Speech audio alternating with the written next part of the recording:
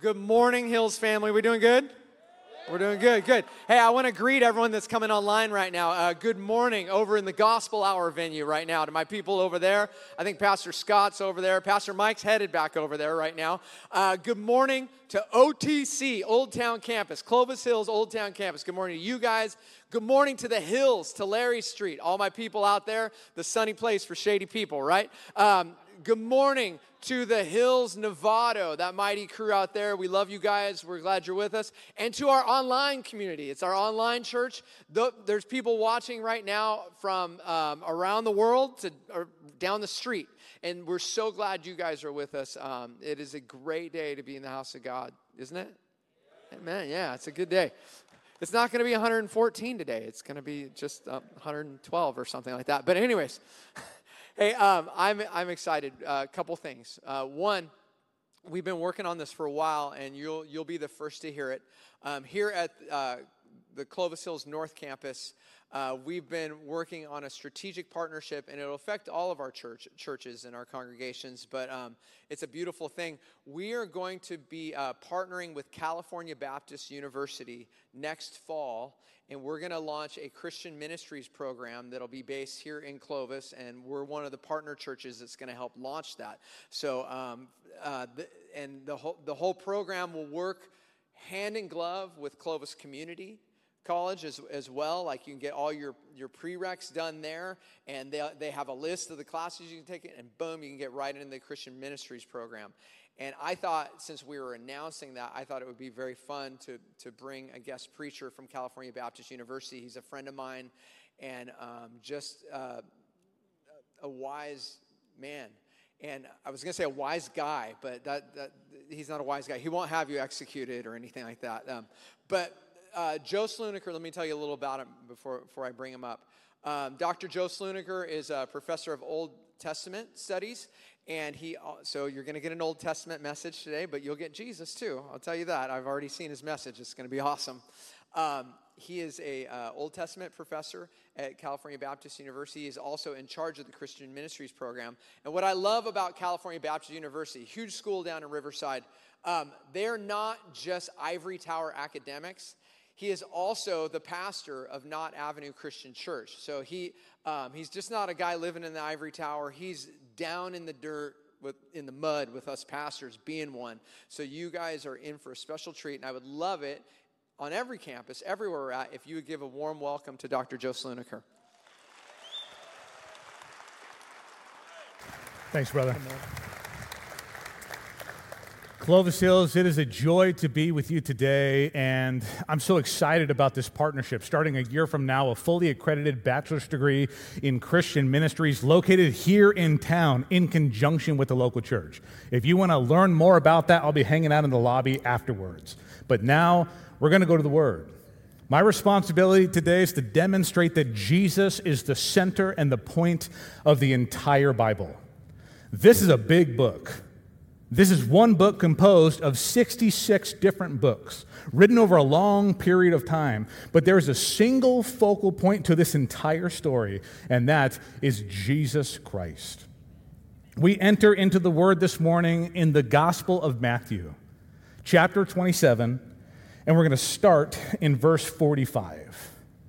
In Matthew 27:45, we find ourselves in the tense moment of Jesus' crucifixion. My friends, we use the word gospel, and that word means good news. And what we usually mean by it is the story and significance of Jesus Christ. But there are some tense moments here. I mean, here we find ourselves in a place of darkness. In Matthew 27:45, it reads, "Now from the 6th hour there was darkness over all the land until the 9th hour." And what has brought us to this moment?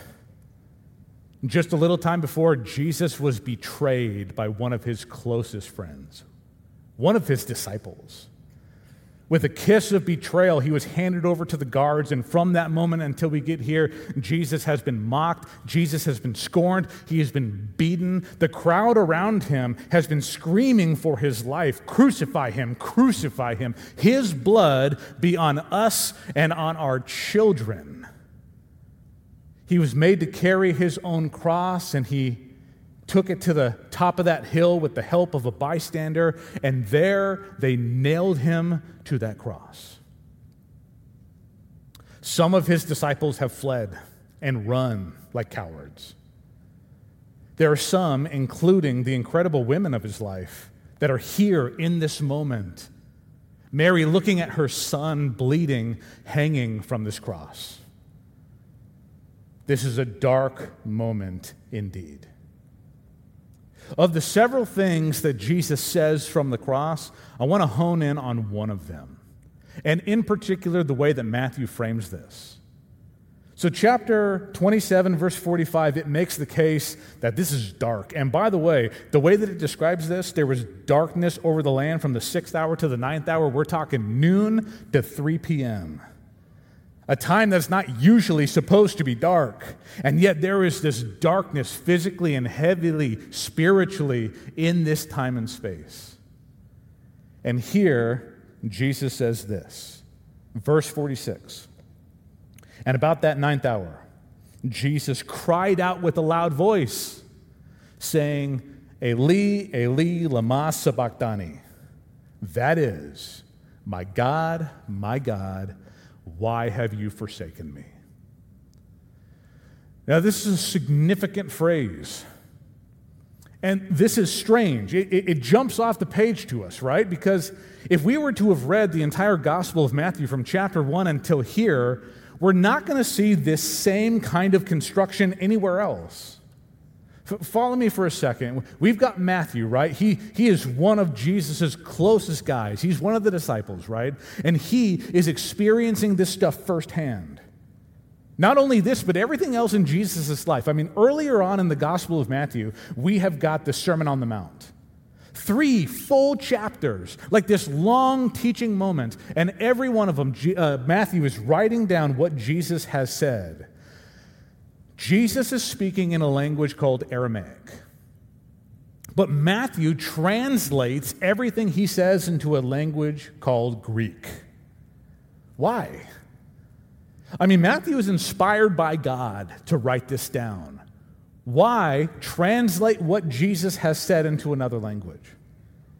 Well, Greek was the common language, the trade language of the day. It was like English, right? I mean, it almost doesn't matter where you go in the world today, you can find an English speaker somewhere.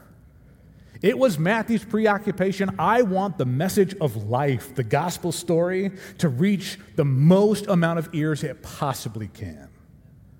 So Matthew is translating everything in Greek. You know, I mean, the big stuff that Jesus says in this book. Blessed are the poor in spirit. You have heard it said, an eye for an eye and a tooth for a tooth. But I say to you, all of that stuff has been translated. And we're reading what Matthew has represented. And then all of a sudden, we get to Matthew 27:46. And he doesn't translate first. Here's your 10-cent word for the day. He transliterates. A translation is when you take one word and then put it in a different language. A transliteration is when you just take a phrase from one language and represent it in different letters. Did you notice that as we read verse 46? That Jesus cries out with a loud voice, and the first thing we read is this phrase we don't understand. Eli, Eli, lama sabachthani. And then Matthew translates, my God, why have you forsaken me? We as readers are left asking the question, why? What is the significance of this? Why is it that Matthew, in this place, uniquely not only translates, but he transliterates? Also, we might be taken aback by this phrase a little bit, because it fits the context, right? I mean, Jesus has been betrayed, right? Jesus has been beaten and bruised beyond recognition. His body has been crushed. The weight of sin was so intense that when he was in the garden, he said, Father, if there's any way for this cup to pass from me, let it be so. But alas, not my will, but yours be done.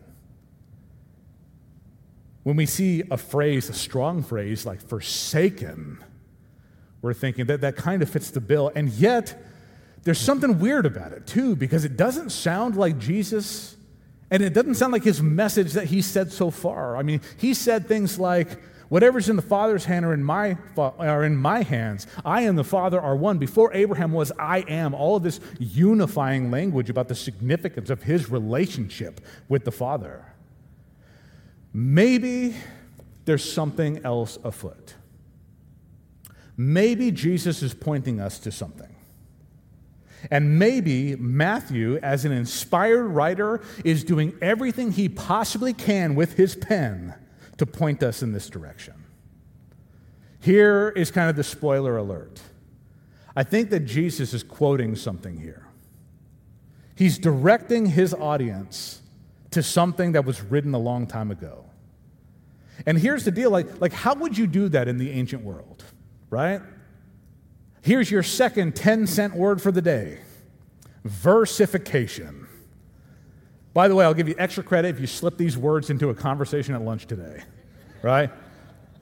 Don't mind me, I'm just transliterating, versifying, if you will, right? Versification, fancy word that corresponds to the chapters and verse numbers, right? I told you to turn to Matthew 27:45. Those are the verses, the versification, right? How long do you think our Bibles have been versified? Because surely when Matthew was writing this, he didn't write 27:46, and Jesus cried out with a loud voice, right? Versification, how long do you think has it been in our text? I hear 300. Give me another bid.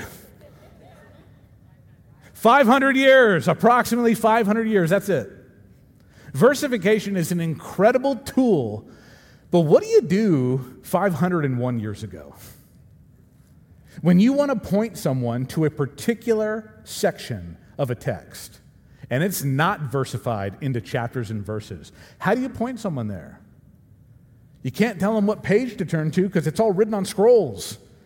It's like everything is stacked against you. Well, what if you were to quote something incredibly memorable? Like, for example, if I were to say, "For God so loves the world," how many people could complete that sentence? Many. Why? Because we know it, right? So here's what I'm getting at. Jesus says in his agony on this dark day, my God, why have you forsaken me?" If you've got a physical Bible, you got to keep your thumb here. But I want to flip backwards. I'm going to go deep into the Old Testament. Psalm chapter 22. In Psalm chapter 22, we are 1,000 years before Jesus would be born on this earth. Psalm 22 starts off with some editorial information that helps us know where it comes from. Right? If you're looking in your paper Bible or maybe in your Bible app, you're going to see that just before verse 1, there's a little bit of information, oftentimes in all caps. This is important. This information is actually in the manuscripts. This is a part of Psalm 22, and it tells us, it helps us begin to handle this. Psalm 22, that kind of pre-information, it says, to the choir master, which means that this is a song. According to the doe of the dawn, it actually gives us a little bit of what that musical notation would have been. And then, very importantly, a psalm of David. That's how we can date this psalm. David lived about 1,000 years before Jesus. We're talking David and Goliath David, like King of Israel David. What did David write 1,000 years before Jesus would hang on that cross? Well, look at verse 1 of Psalm 22. Does this look familiar to us? My God, why have you forsaken me? Every jot, letter, and vowel and punctuation identical to what Jesus said from the cross. So, what if, my friends, what if Jesus is saying this in his agony, but he is pointing us to this text. Well, what does this text say then, right? I can imagine that in the crushing brutality of being crucified, he didn't have time to recite this entire chapter. But if he quotes us the first line, let's see where this follows. Let's go to the word.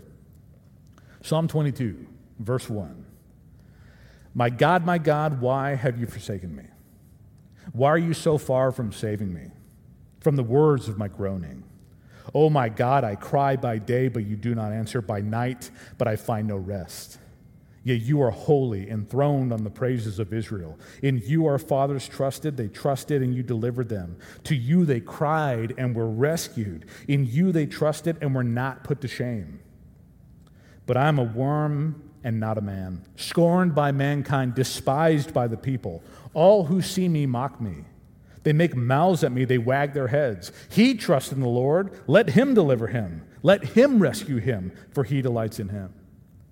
Yet you are he who took me from the womb. You made me trust at my mother's breast. On you I was cast from my birth, and from my mother's womb you have been my God. Be not far from me, for trouble is near, and there is none to help. Many bulls encompass me. Strong bulls of Bashan surround me. They open wide their mouths at me like a ravening and a roaring lion. I am poured out like water. All of my bones are out of joint. My heart is like wax. It is melted within my breast. My strength is dried up like a potsherd. My tongue sticks to my jaws. You lay me in the dust of death. For dogs encompass me. A company of evildoers encircle me. They have pierced my hands and my feet. I can count all my bones. They stare and gloat over me. They divide my garments among them, and for my clothing they cast lots. Does that sound familiar? Does that not sound like a line-by-line, situation-by-situation, exact description of what would happen to our Lord Jesus Christ? And written in a text penned 1,000 years prior to Jesus' birth. The entire Bible points to Jesus Christ. He is the center of this story. I mean, even last week when you were studying the story of Joseph, you see those kind of implicit themes, that Joseph is the righteous man who stands up under temptation and saves his people from the famine.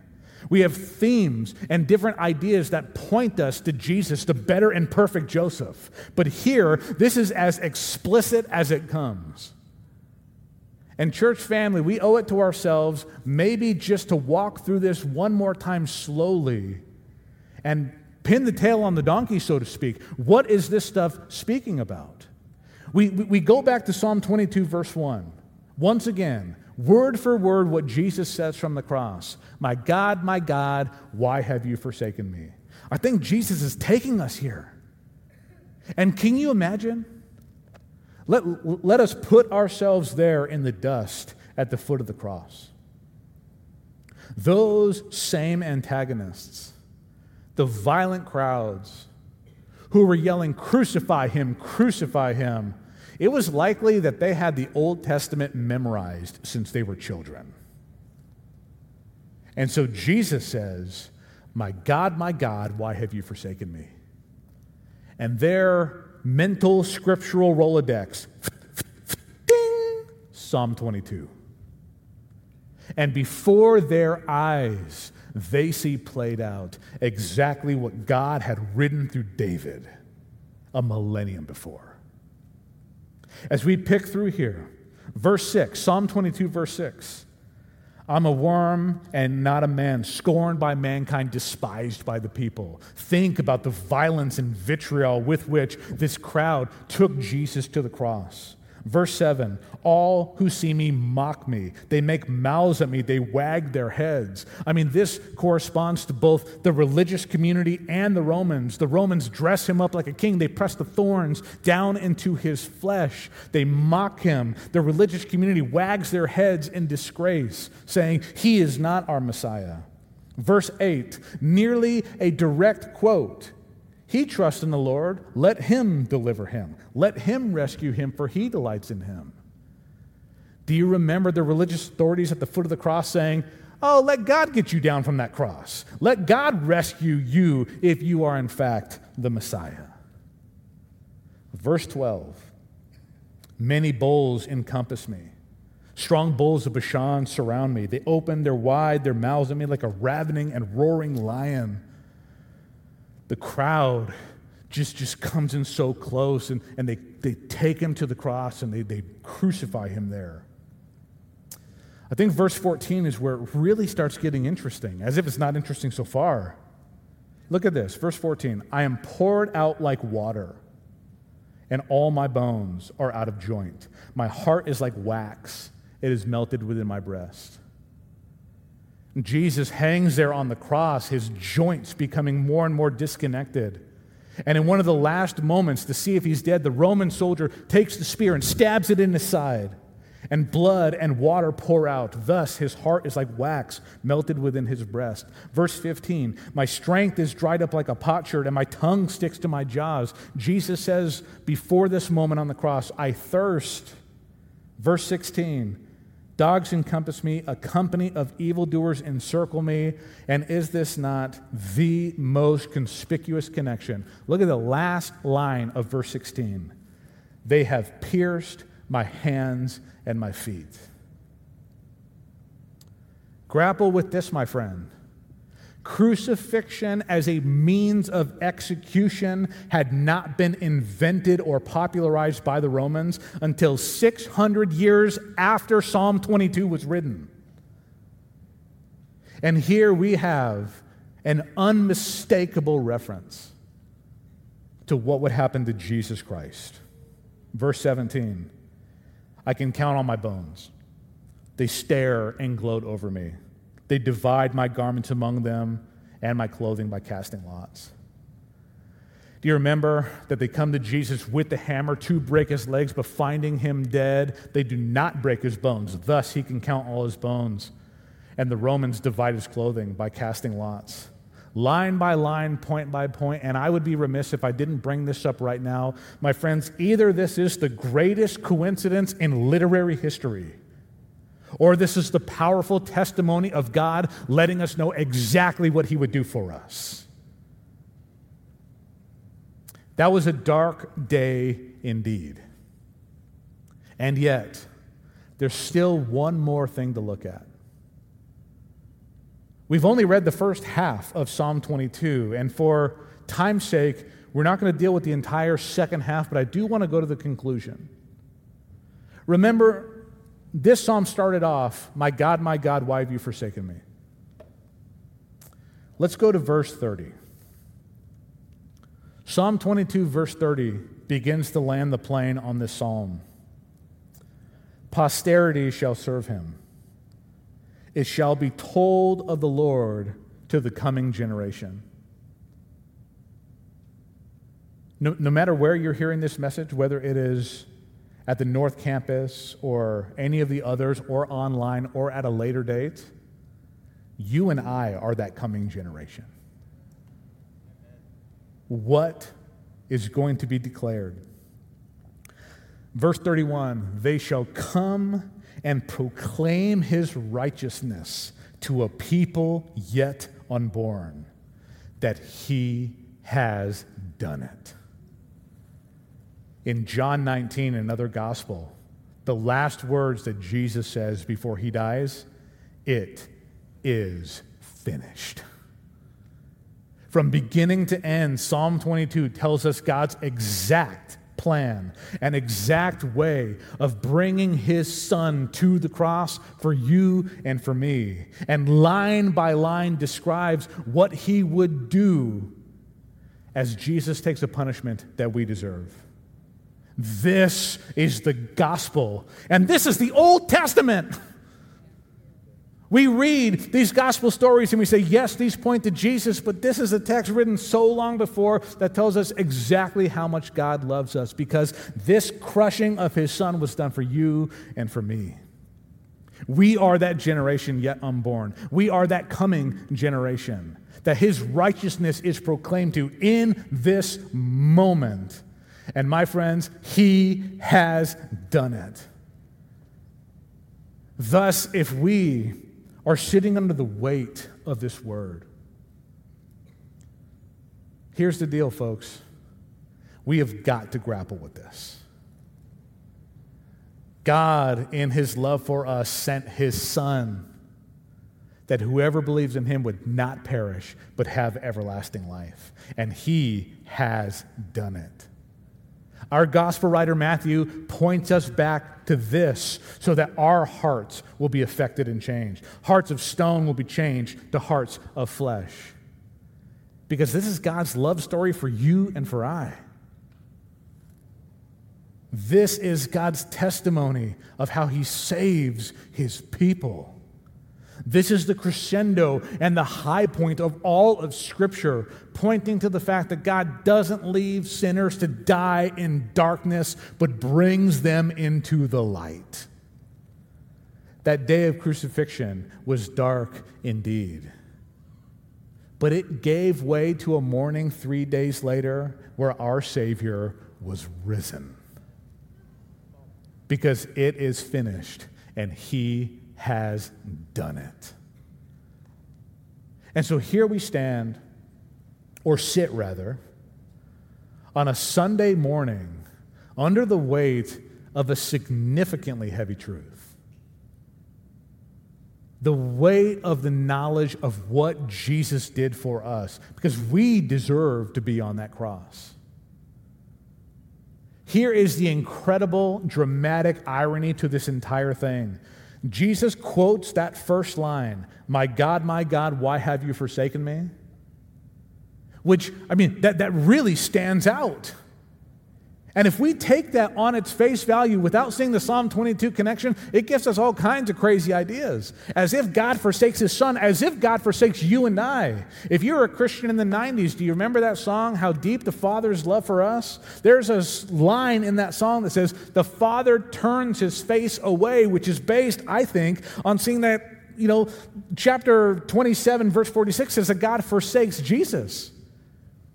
But when we look at Psalm 22, what we find is that this was a part of God's plan and that God was there. God was on that cross, and he bore the sin and the punishment that we deserve to give us life, to give us freedom, to give us purpose, to bring us into a family, and to welcome us home.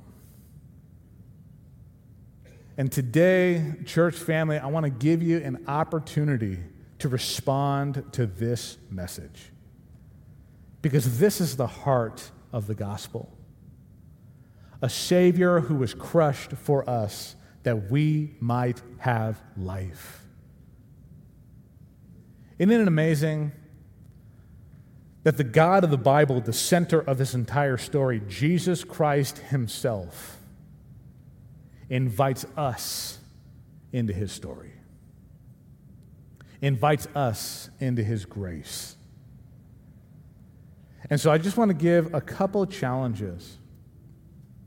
My friends, if we have sat under the Bible's teaching for many years and it has either become commonplace or boring to us, we must see this with new eyes. Because this interbiblical connection between the gospel of Jesus Christ and God's plan for the entire thing should spur our hearts to such a degree of affection that we can't help but say, "It is well with my soul, Spirit, indwell me." And maybe, just maybe, you're hearing this for the first time. What an incredible day to be introduced to the gospel story. Not a whole lot of people know this. This is a scientific fact, though. July 30th is the best day in the calendar year to give your life to the Lord. It's an indisputable fact. You want to know why? Because it's today. It's today. And if you want to follow this God who took our sin and shame and nailed it to the cross and left it there and invites us into his mercy. My friends, today is the day. Because God loves you. God, this story is about God inviting you to the table. This whole biblical narrative is about God saving us to be a people for his own possession, to go be a light to the world. And this mechanism that only God, only the sinless one, could be the Savior. Only the one who had no sin. Only the one who was 100% man and 100% God, Jesus Christ himself. Only the one that not only teaches love to his people, but demonstrates the height of love in that while we were still sinners, he died for us. Only this God can cast away our sin and shame. And if you've been trying to get out from the burden of sin and shame on your own, I want to invite you to the easy way. Not easy because this is commonplace or not worth a lot. But Jesus says, take my yoke because it is light. My friends, if you've got a decision to make for Christ today, you're going to have an opportunity to do that. And I'm asking you person to person, drop the titles. This is human to human, eye to eye right now. That if God has inspired your heart in the course of this message, if seeing this interbiblical connection between something that was written on the AD side with something that was clearly demonstrated on the BC side of history, that this is not a coincidence, but it is God's declaration of what he would do for your salvation. If you've got a decision to make, I invite you to make it today. Family, I would ask you now, if we could bow our heads and close our eyes.